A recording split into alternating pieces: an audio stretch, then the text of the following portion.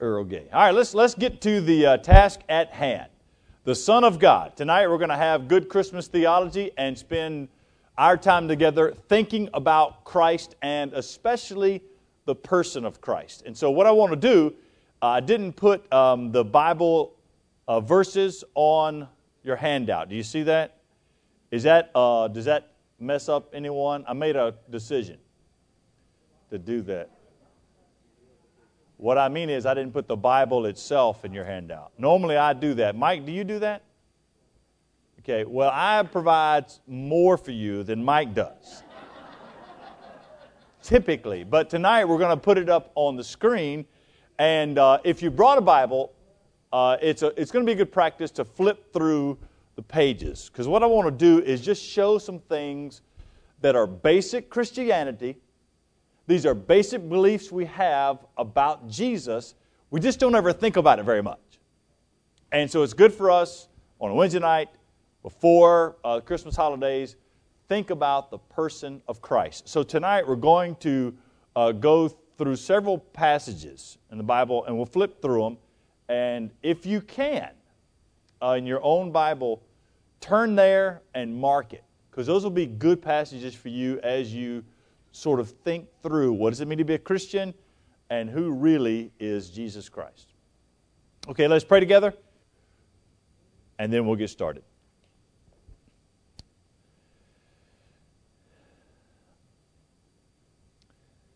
Father in heaven, we come to you on the merits of Jesus by the power of the Holy Spirit.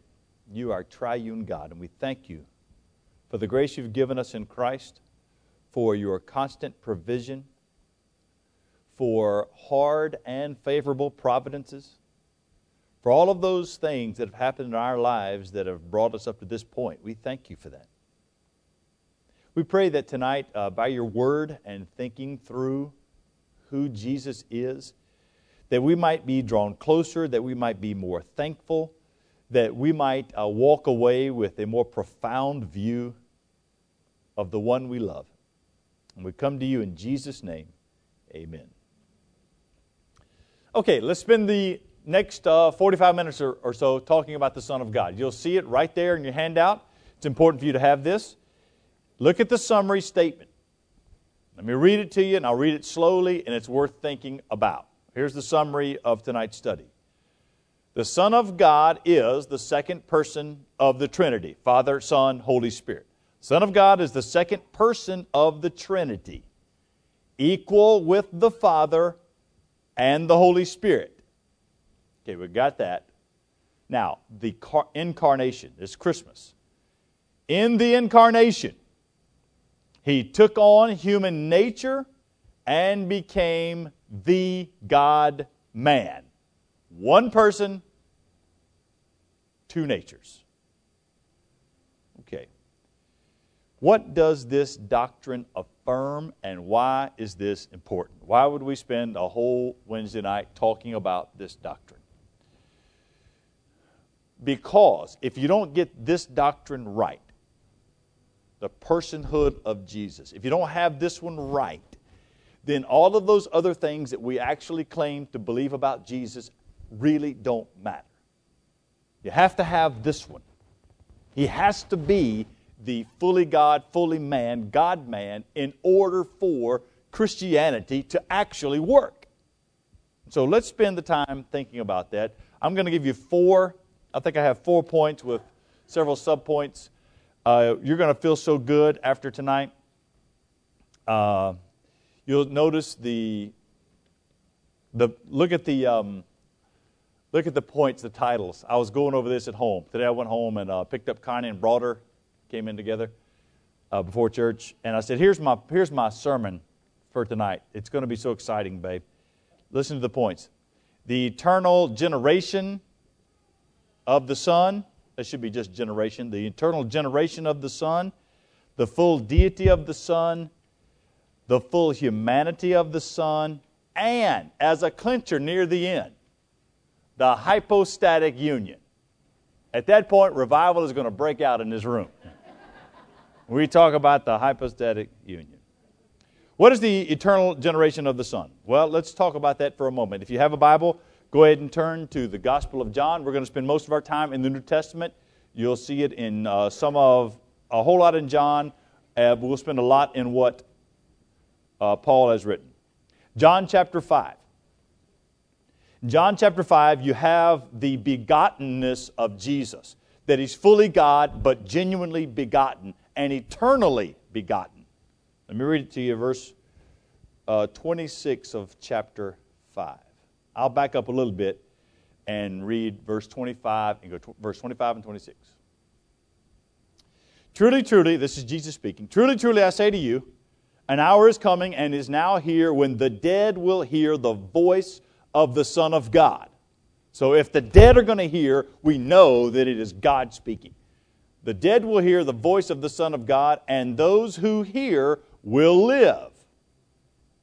For as the Father has life in Himself, as the Father has life in Himself, so He has granted the Son also to have life in Himself.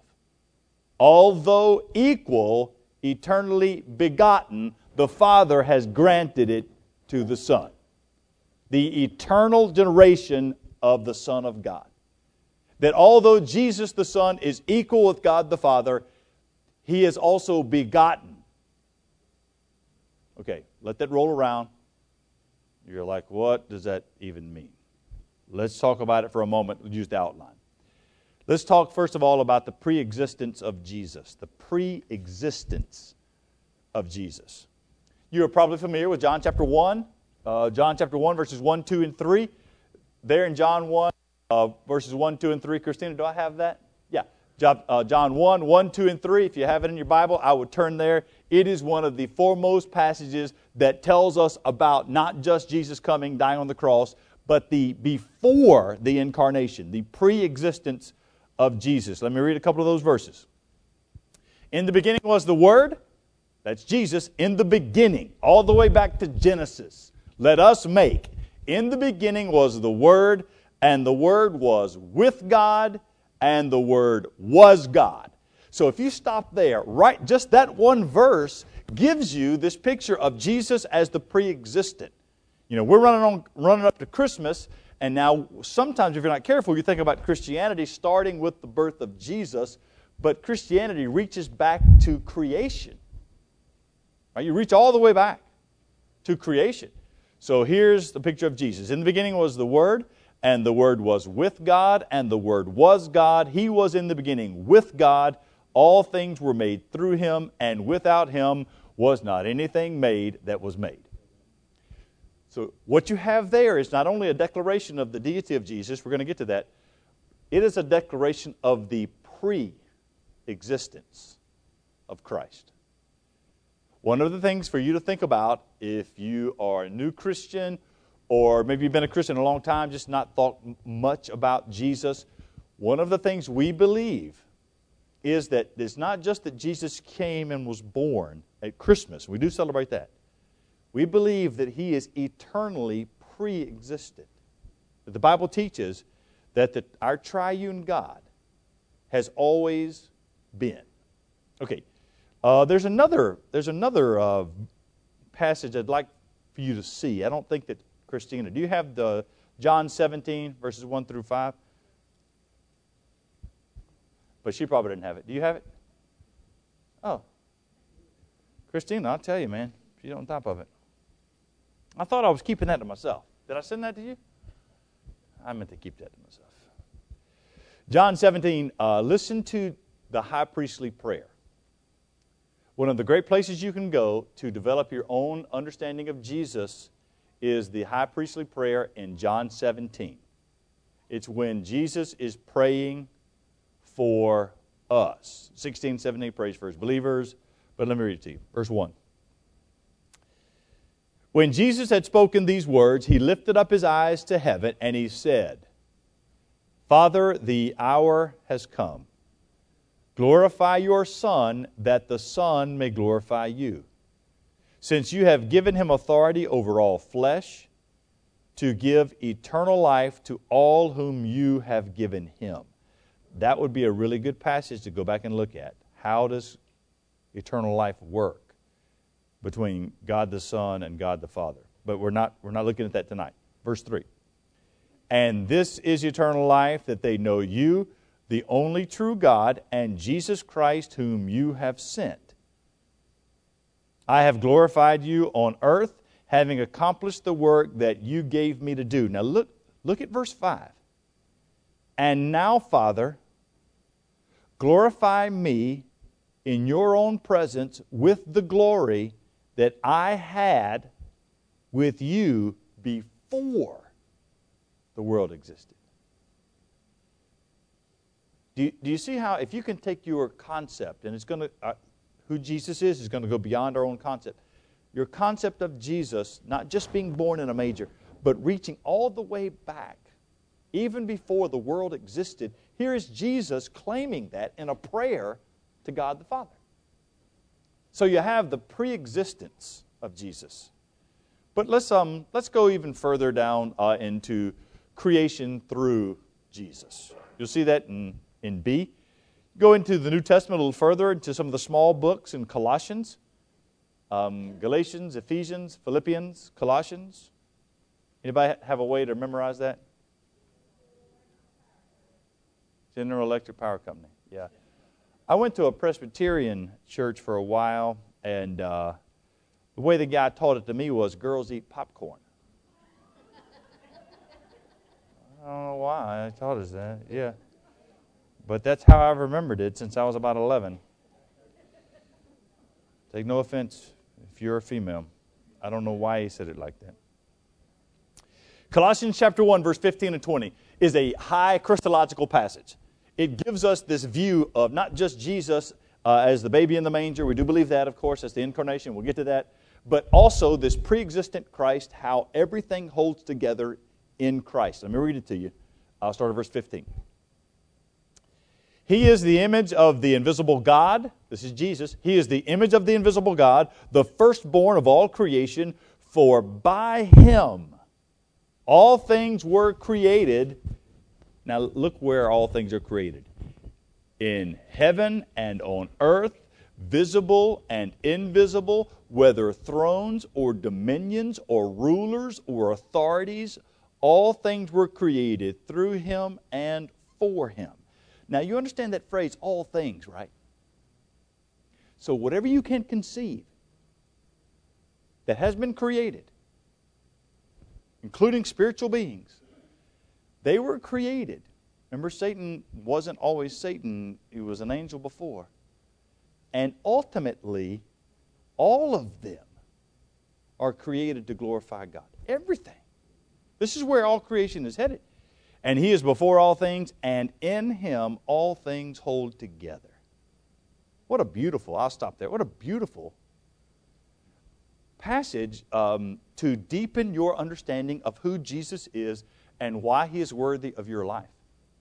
Why Christmas is not just a baby in a manger. It is, and we celebrate the incarnation. Christmas reaches back to the very beginning, before the very beginning of all creation. Creation through the Son. Let me give you another phrase. I have it on your worksheet. It's the emptying. Do you see that phrase? The emptying of the Son. The Greek word for emptying is kenosis. If you want to feel smart, you can just write down the word kenosis, K-E-N-O-S-I-S, I think. For some reason, that has been some sort of debate since the very inception of Christianity, the kenosis. You know the passage. It's in Philippians chapter 2. Philippians chapter 2.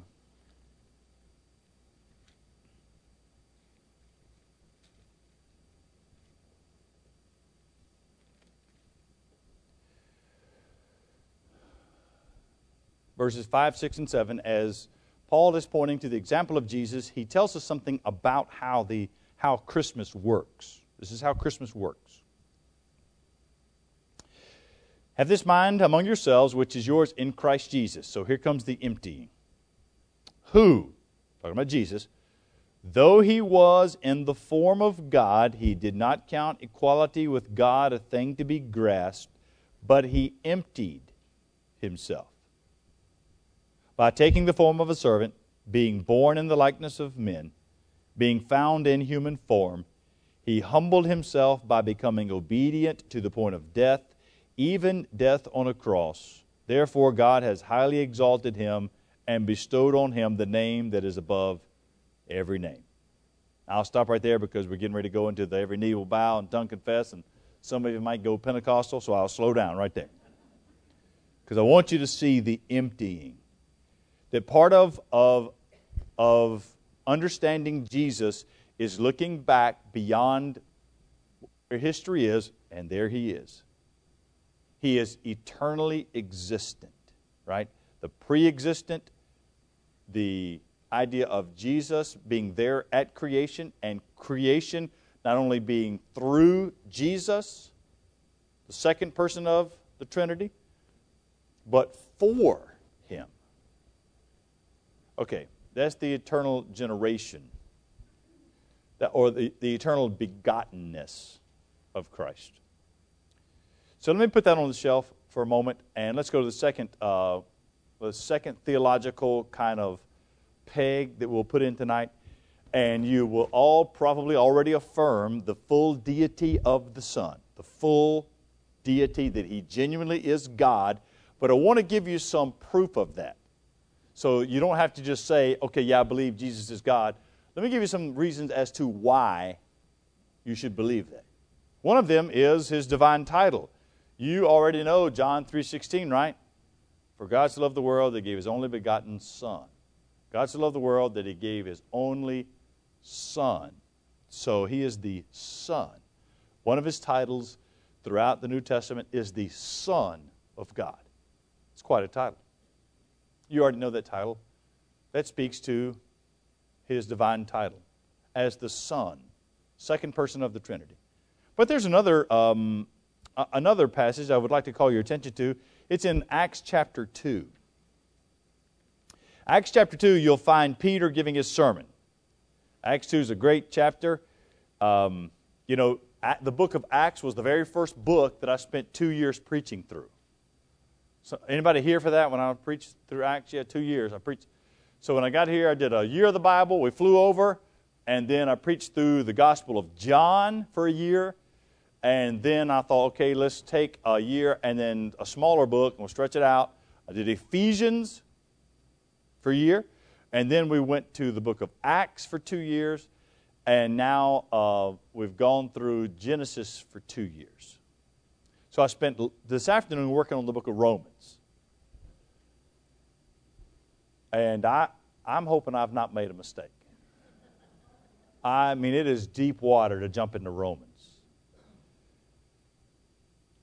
I mean, like Martin Lloyd-Jones, he spent 7 years. Donald Gray Barnhouse, 11 years to get through Romans. I'm not going to do that. I've set aside 40 passages right now to get us halfway through. So we'll start in February. In 2019, we'll get halfway through, and I think we'll cover the whole thing in 2 years. So about 80 sermons worth of Romans. And just reading it has reminded me of the depth and beauty of who Christ is and how salvation works and how I was in sin and how the Holy Spirit opened my eyes to see the salvation in Jesus. Just studying it made me want to be more thankful for my own salvation. I want you to hear Peter as he preaches in chapter 2 of Acts, chapter 2, verse 36, and notice what he says about Jesus. Let all the house of Israel therefore know for certain, okay, he's in the middle of a sermon, that God has made Him, Jesus, God has made Him both Lord and Christ. Kyrios, Lord, head, Christ, anointed one, Messiah. This Jesus whom you crucified. So Son of God, Lord, Messiah. Okay, let's keep pressing on the deity. We've talked about His divine title. Look at some of the divine references I'd like to give you. Divine references. Hebrews is a great book. The book of Hebrews is is one that gives us a high view of Jesus, as if the rest of the New Testament didn't, but Hebrews is saying Christ is greater than all, and then lists all of the great things out there, and Christ is greater than all. And listen to Hebrews chapter 1. In a little bit I'll go back to 1 verse 3, but now I want you to look at verse 8. Hebrews chapter 1 verse 8. And you know what? Let me give you some context. You just keep verse 8 there. I'll start in verse 6 as he's talking about Jesus. And again, when he brings the firstborn into the world, he says, let all God's angels worship him. Of the angels, he says, he makes his angels winds and his ministers a flame of fire. But of the Son, he says, the divine nature. Divine references. Your throne, O God. He's speaking of the Son. Your throne, O God, is forever and ever. The scepter of uprightness is the scepter of your kingdom. There's another one that's more clear. And that's over your worksheet says 1 Peter, but over in 2 Peter is where I'd like for you to go. 2 Peter chapter 1. That's actually my mistake, by the way. I wrote down 1 Peter, and actually I think I may have written 2 Peter, but I couldn't tell. Sometimes I can't even read my own handwriting. If you ever get a card from me, you just can't, I know. Normally, I slow down. If I'm writing Connie a card, she typically can read it, because I need her to be able to read what I write to her. I got in bad trouble today with Connie, but I'm not going to tell you about it. Y'all want to hear about it? Yeah. Okay. My son Mac had to come to work and drive Connie's car because the Jeep that he's driving, it's got an electrical problem. It wasn't working. He brought her car, but she had to run some errands. So I said, "Why don't you just ride in with me, and you can drive the car home, and you got a bunch of stuff you got to do." And so, coming from where I live out in Mint Hill, you come onto Harris Boulevard, and right there at the fire station, you can do a U-turn and go and come into the lower part of the parking lot. So I went to do the U-turn, and, I had Connie with me, and sometimes as she's with me, I'll goose the car a little bit, Well, the road's cold, and my traction control hadn't been working well. The road's fault and the traction control's fault, right? And so I got into my car pretty good and popped the clutch, and it didn't do a little fishtail like I normally do. It went into what is known as a donut. So I went into a donut, and normally if you do a donut, you come out of it, and you're pointed in the right direction, but it was going so fast that I missed the first exit point. So we had to do it again. So right there at the fire station, I'm in the middle of Harris Boulevard. I did 2 donuts with Connie in the car. And by that time, I was disoriented. I didn't know what way was the right way. And so I stopped, and fortunately, we were pretty close, and I pulled right in. And, my wife's never raised her voice at me ever one time. And she just sat there quietly. And I said, "Look, babe, I'm sorry about that." And she said, "Just take me to the car." So, but thankfully, our marriage has survived it. And here we are. She's working a wonder tonight. So if you go by the fire station and see some in the road, that's it was an accident. What can I tell you? That's what Connie said. That people are saying, "Hey, look at the preacher." Yeah, thanks, bro. All right, 2 Peter chapter 1. I want you to listen to what Peter says here. Identifying himself, "I'm Simon Peter, a servant and apostle of Jesus Christ." Look how he refers to those who have obtained a faith of equal standing with ours by the righteousness of our God and Savior, Jesus Christ. So the 2 titles right there. Here's the Apostle Peter, who was a friend of Jesus, walked with him, knew him like we know each other now. And yet, as he's writing about Jesus, what is he saying? He's saying that he is God. So it's important for us to see very early on, before the New Testament canon was even closed, Jesus has been crucified and resurrected 15, 20 years already. It's not just he was some great man. Peter understands that he's God. Now come with a little further, and let's talk about his divine nature. This is where we're going to get to the hypostatic union tonight. I don't know that I've even ever been able to say the hypostatic union in church, but I'm saying it tonight. Let's go and look at his divine nature. His divine nature. Hebrews chapter 1. So if somebody tells you your preacher was misbehaving or not driving, that's what happened. It was a pure accident. It was the road, and my traction control was not working well. That's what she said. I got to get it fixed, right? Verse 3. Listen to the beautiful description of the nature of Jesus. He is the radiance. Jesus is the radiance of the glory of God and the exact imprint of his nature. And he upholds the universe by the word of his power. After making purification for sins, he sat down at the right hand of the Majesty on high. Normally, I'm calling your attention to the back end of that verse about the sacrifice of Jesus and the finished work of Jesus on the cross. It is an important doctrine. But this time, I want you to ease up to the very front end of that verse that says he is the radiance of the glory of God and the exact imprint of his nature. So we're talking not about his human nature, his divine nature, that he's God. Okay, flip back further. John chapter 10. 2 more verses in John to speak to his divine nature.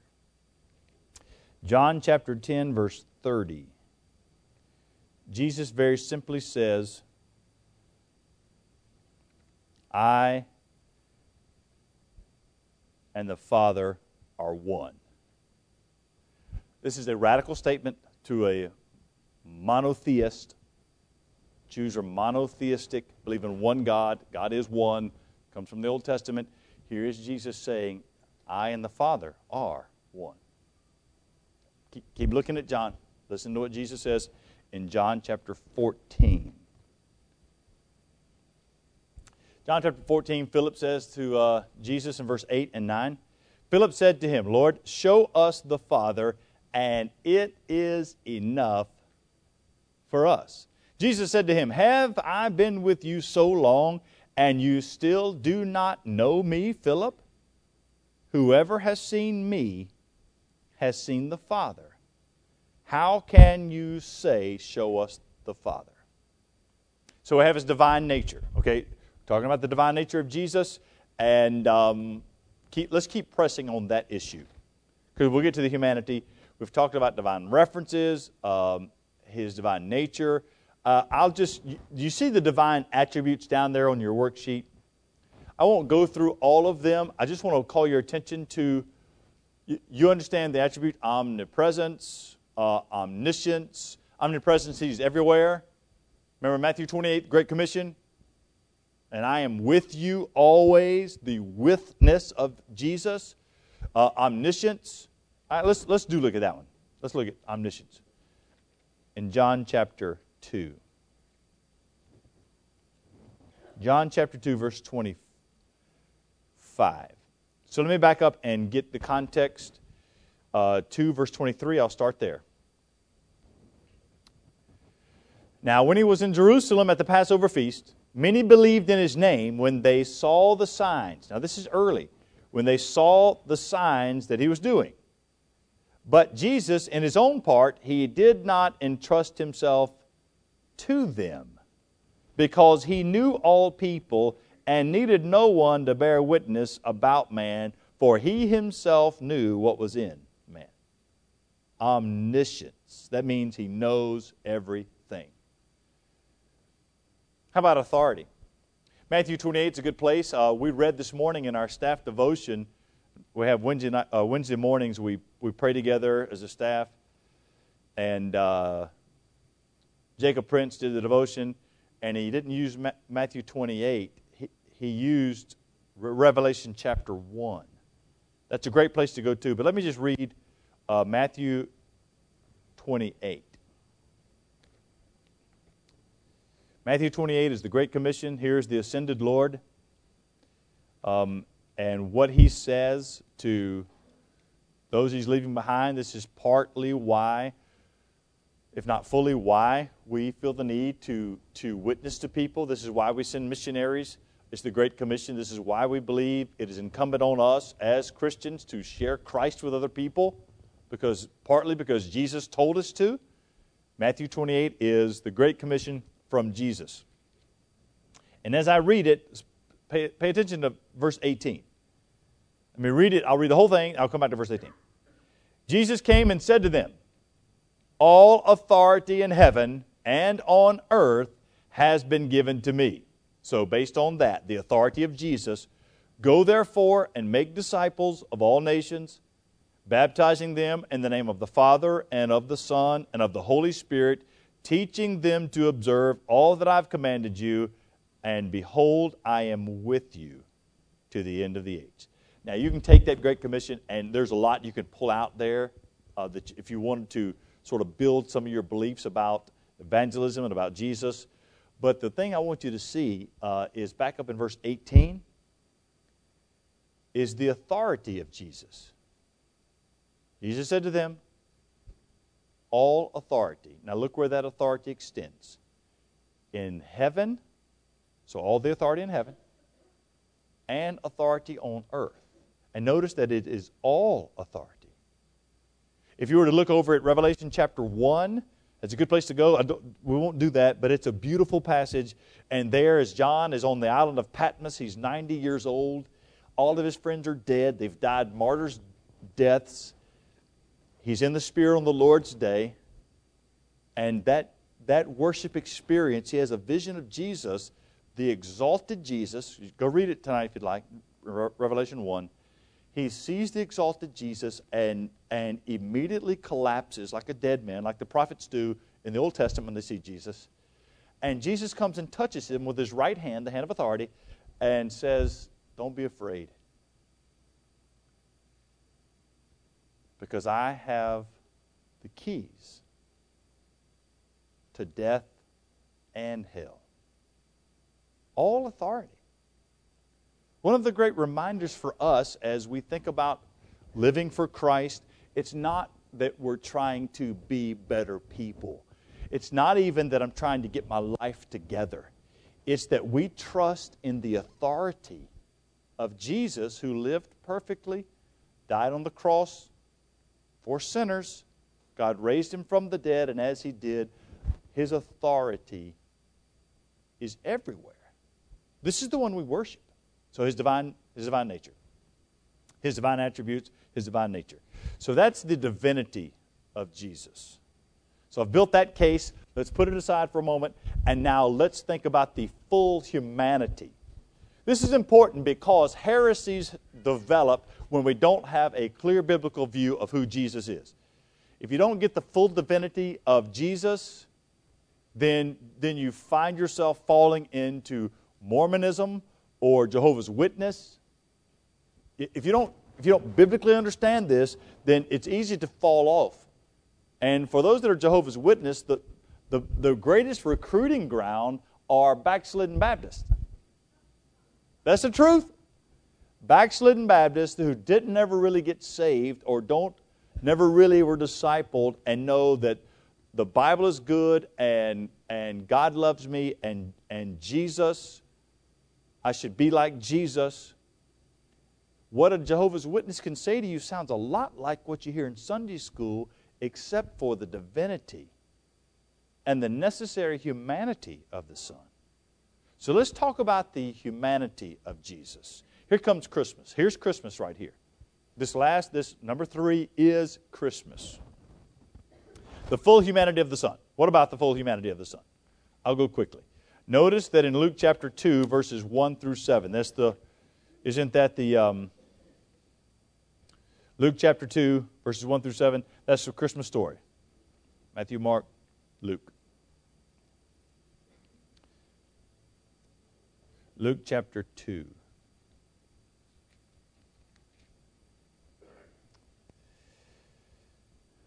So Jesus is born just like any other child. Let me read it to you. In those days, a decree went out from Caesar Augustus that all the world should be registered. This was the first registration when Quirinius was governor of Syria. All went to be registered, each to his own town. Joseph also went up from Galilee, from the town of Nazareth to Judea, to the city of David, which is called Bethlehem, because he was of the house and lineage of David. So he to be registered with Mary, his betrothed. They weren't even married. They're just engaged. But she was with child. And while they were there, the time came for her to give birth. This is nothing more than prose. This is just giving us a narration of a young woman that was pregnant, and she's going to have a baby just like millions of other people, just like a lot of you here have had. This is just a description of that. While they were there, the time came for her to give birth. She gave birth to her firstborn son, wrapped him in swaddling cloths, and laid him in a manger because there's no place for him in the inn. The full humanity of Jesus is that he was born into this world just like any other child. Important to get that. Not only that, you can flip over in chapter 2 to verse 40. He was born in this world like any other child, and then he matured. He had to grow up. He had to go through this process for us. It's important not to run to the cross immediately without thinking about the humanity of Jesus. He had to do this for us. Verse 40.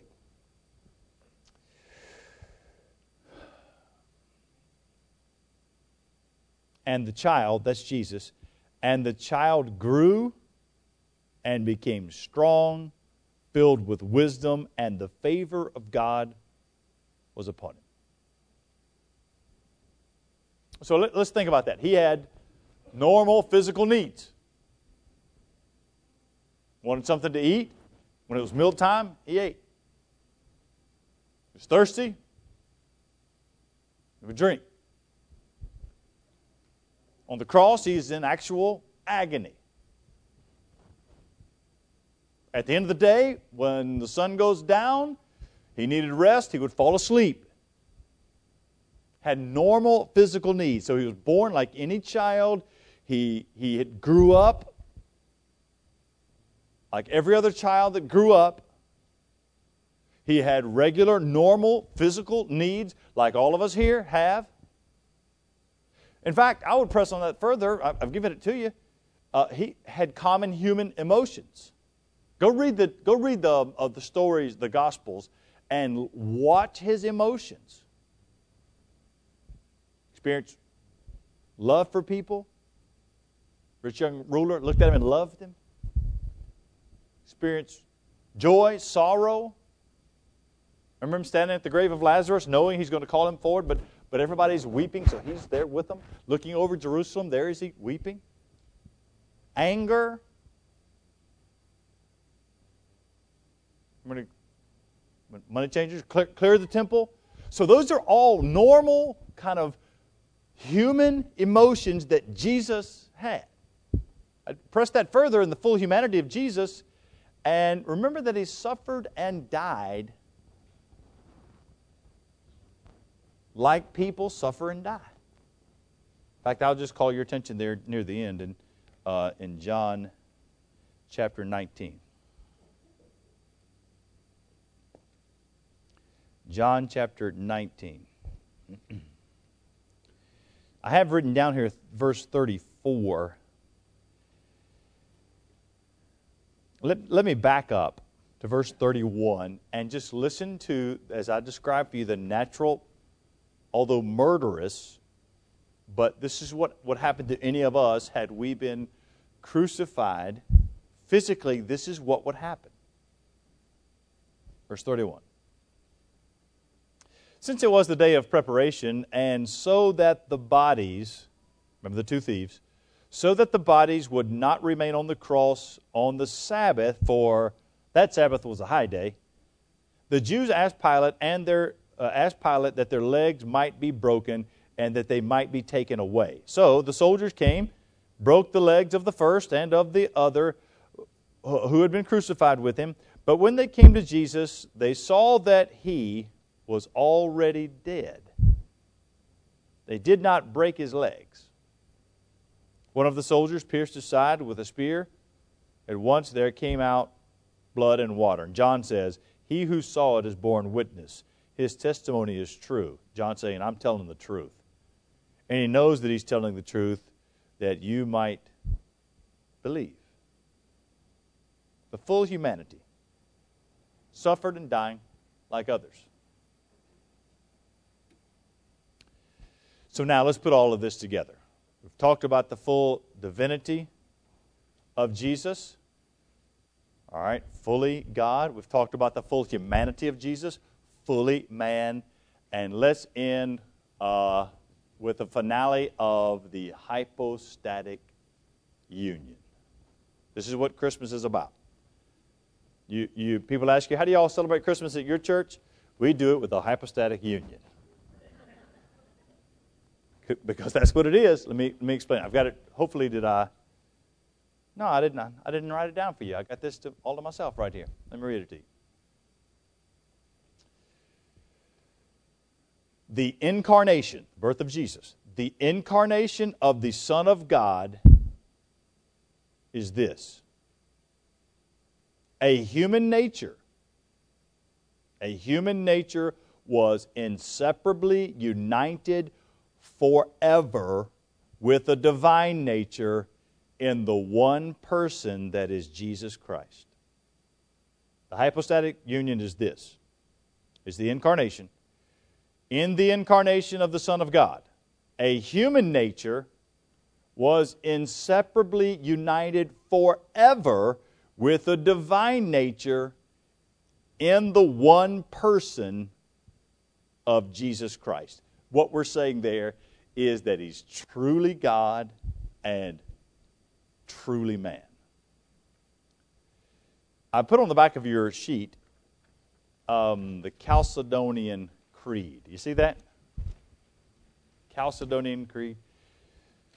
If you're from a Catholic background or Presbyterian or more liturgical Methodist or maybe Episcopal, you're familiar with creeds.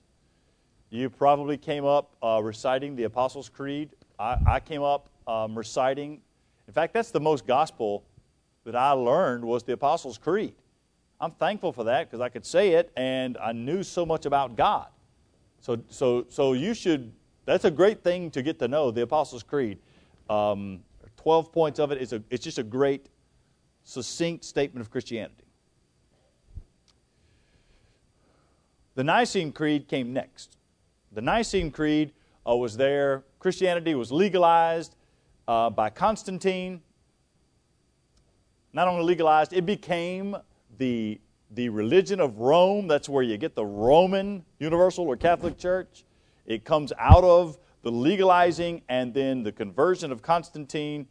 And when you started doing that, they started disputing doctrines and really the understanding of who Christ is and how salvation works. So to call a council, all of the bishops come together, Nicene Creed. It's a great creed. You should go and, if you don't know it, it's a good one to summarize Christianity. But as it often happens, you can only keep a lid on heresy for a little while. And a couple of, almost 150 years later, up in the middle of the 5th century, in Chalcedon, very close to Constantine, the bishops came together again, around 500 of them, and developed the Chalcedonian Creed. Now, this is important because it is a response to something. This is not just the bishop saying, hey, we need a new creed. This is, there is heresy running in the church. People think that Jesus is not fully God, or the other heresy, that He's not fully man, He was just a spirit. And this creed is a great Christian creed that was designed to give a biblical picture of Jesus. Let me read it to you. I'll read it, then I'll talk about why it matters. We then, following the Holy Fathers, all with one consent, teach people to confess one and the same Son, our Lord Jesus Christ, the same perfect in Godhead and also in manhood. Truly God, truly man, of a reasonable soul and body, consubstantial. I like that word. Consubstantial or coessential with the Father according to the Godhead, and consubstantial or coessential with us according to manhood. In all things likened to us, but without sin. Begotten before all ages of the Father according to the Godhead, and in these later days for us and for our salvation, born of the Virgin Mary, the Theotokos, which is the mother of God, is the Greek word. Don't get carried away there. Just that Mary gave birth to Jesus, according to the manhood. And one and the same Christ, Son, Lord, only begotten, to be acknowledged in two natures. That's important for Christianity. Inconfusedly, unchangeably, indivisibly, inseparably. The distinction of natures being by no means taken away by the union. So when the two natures came together, none of the distinctions were taken away. But rather the property of each nature being preserved and concurring in one person and in one subsistence, not parted or divided into two persons, but one and the same Son, and only begotten God, the Word, the Lord Jesus Christ, as the prophets from the beginning have declared concerning Him, and the Lord Jesus Christ Himself taught us, and the creed of the Holy Fathers, that's the Apostles' Creed, handed down to us. We're Baptists, we don't hold on to creeds very much. Well, we can learn from them. So why is all of this important? I'll close with a couple of thoughts. This understanding of Jesus as being truly God and truly man is important because this is at the core of our understanding of salvation. Here's why. He is the unique, there's only one God-man. He is the unique mediator between God and God's fallen image bearers, which are humans. There's only one mediator. You see, only Jesus, as the fully divine Son, could pay the infinite penalty for sin. Have to be fully divine to do that, to pay the infinite penalty for all of the sinners that will ever be saved. On the other hand, only the fully human incarnation, only the fully human incarnate Son could be the perfect substitute for sinful human beings. For salvation to work, He had to be fully God and fully man. And what we celebrate at Christmas is this right here. That our Savior is fully God, fully man, and He is able to redeem those that come to Him. I hope that you will, when you think about Jesus, it's not just I want to be more like Jesus. I hope you'll see the glory of who He is and the grace He's given us at the cross. Let me pray, and as we close with prayer, I'm going to ask our moderator, we're going to have not even really a quick business meeting, but we do need to go in session, and all we're doing tonight is we're going to vote on the budget that has been before you. So let me pray, and I'll ask Marson Barry to come on up here. It won't take but about 90 seconds. Is that right, Marson? 80 seconds. All right, let me pray. Father, we thank You for the goodness You've given us in Christ. Thank You that we can pause on a Wednesday night and think about the glory of Jesus. Fully God, fully man. That we might worship You, Father, through Your Son, Jesus. And for that we give You thanks. In His name we pray. Amen.